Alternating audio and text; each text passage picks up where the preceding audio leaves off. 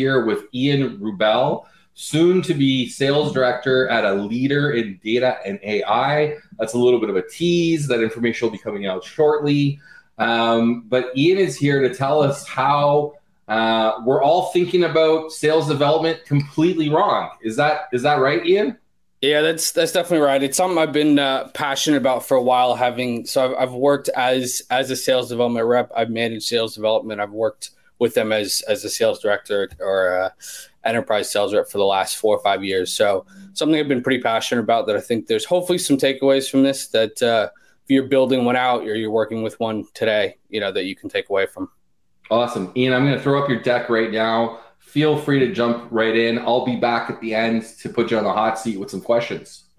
Perfect.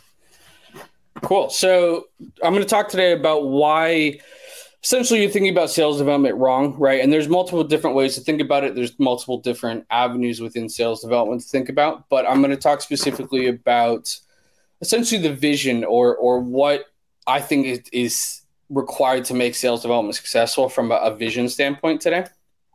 So, as Gary mentioned, I'm a sales director, enterprise account director, whatever you want to call me.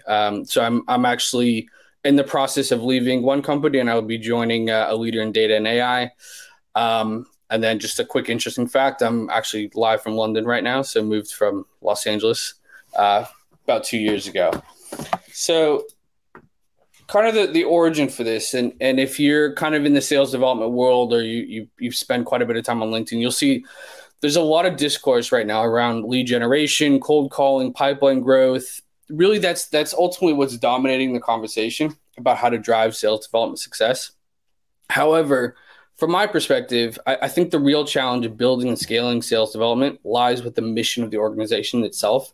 Really, it's the focus up front of how you're actually building the organization. And I think the talk today or my perspective today obviously will be a bit different in the sense that I've never fully built sales development organizations, but I'm hoping to give a bit of a different perspective as someone that's worked in them, managed them, and ultimately worked from an inside and field perspective with sales development. So hopefully it's a bit of a different perspective. But what I've noticed from kind of my time in doing this is there's a misalignment with business goals. So lead gen versus development are sometimes at odds. And what that effectively means, or a good example of this is within a sales organization, I think there's essentially two primary functions, right? One is driving new business, and one is developing your reps for the future. And inherently, right, you can do both at the same time, but inherently, I think there's certain things that are at odds with each other. A good example, right? If I have a sales development rep create or set up a discovery call and I bring on an AE, immediately that AE is going to want to jump in, take over the conversation. And to their credit, they're probably more knowledgeable of the product, the industry, the customer. But what that effectively does, though, is it leads to probably better quality of that call. Ultimately, it's probably going to go in a better direction, having someone who's more experienced take it. But at the same time, you're then also having somebody that set up the call not necessarily get the same value in terms of being able to basically learn from that situation. Second thing is ultimately, I've seen quite a bit of blurred lines between quality and quantity. I think there's a big need to treat sales development like you would a sales organization. Ultimately, that's how you're going to get sales development reps really, I think, bought in and trained up in the way that you ultimately want. Sometimes, again, back to the first point, right? There's some overlap in terms of, lead gen versus development, right? As a development perspective, more at bats is great, but from a lead gen perspective, you could be wasting a lot of time on, poor quality leads or things that don't turn into opportunities.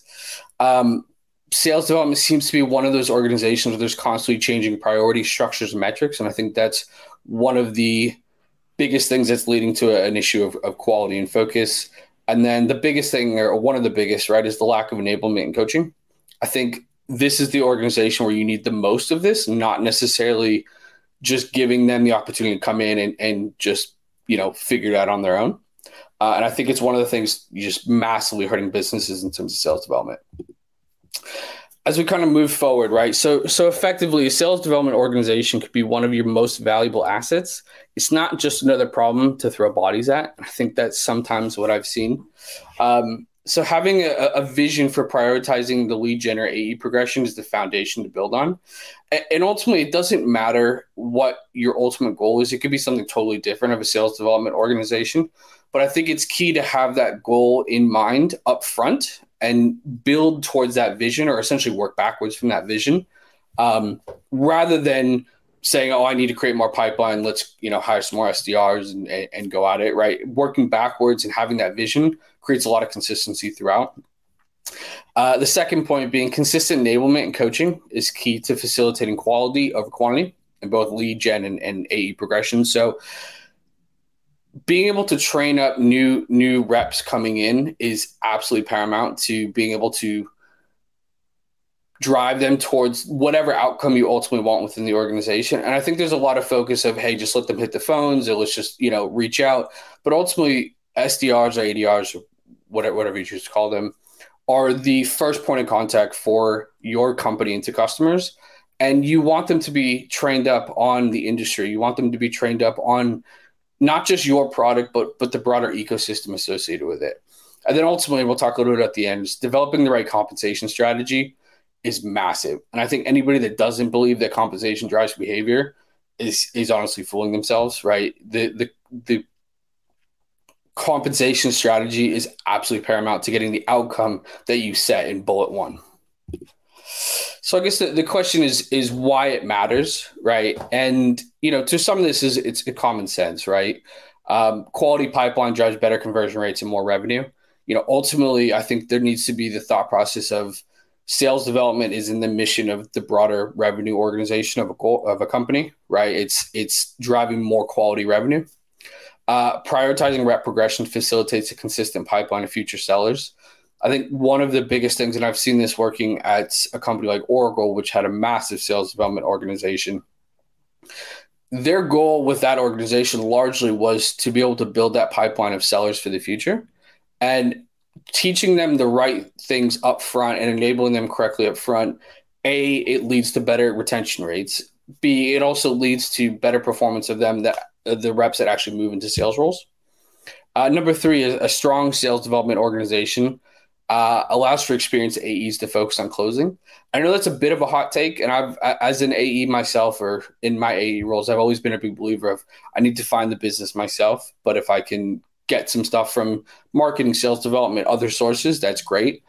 But I think the reality is that if you have AEs that are so busy that they have inbound leads or leads from the SDR organization that are really, truly quality, I don't think that's a bad thing. You're paying AEs a lot more money to be closing business. So I think a strong sales development organization really can have AEs hone in on actually closing and working on deals and opportunities.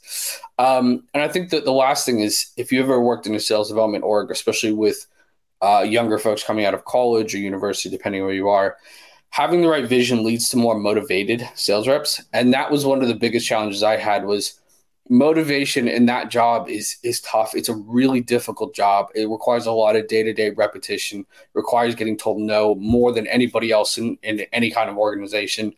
And I think finding ways to keep your sales reps motivated, I think is paramount to your success.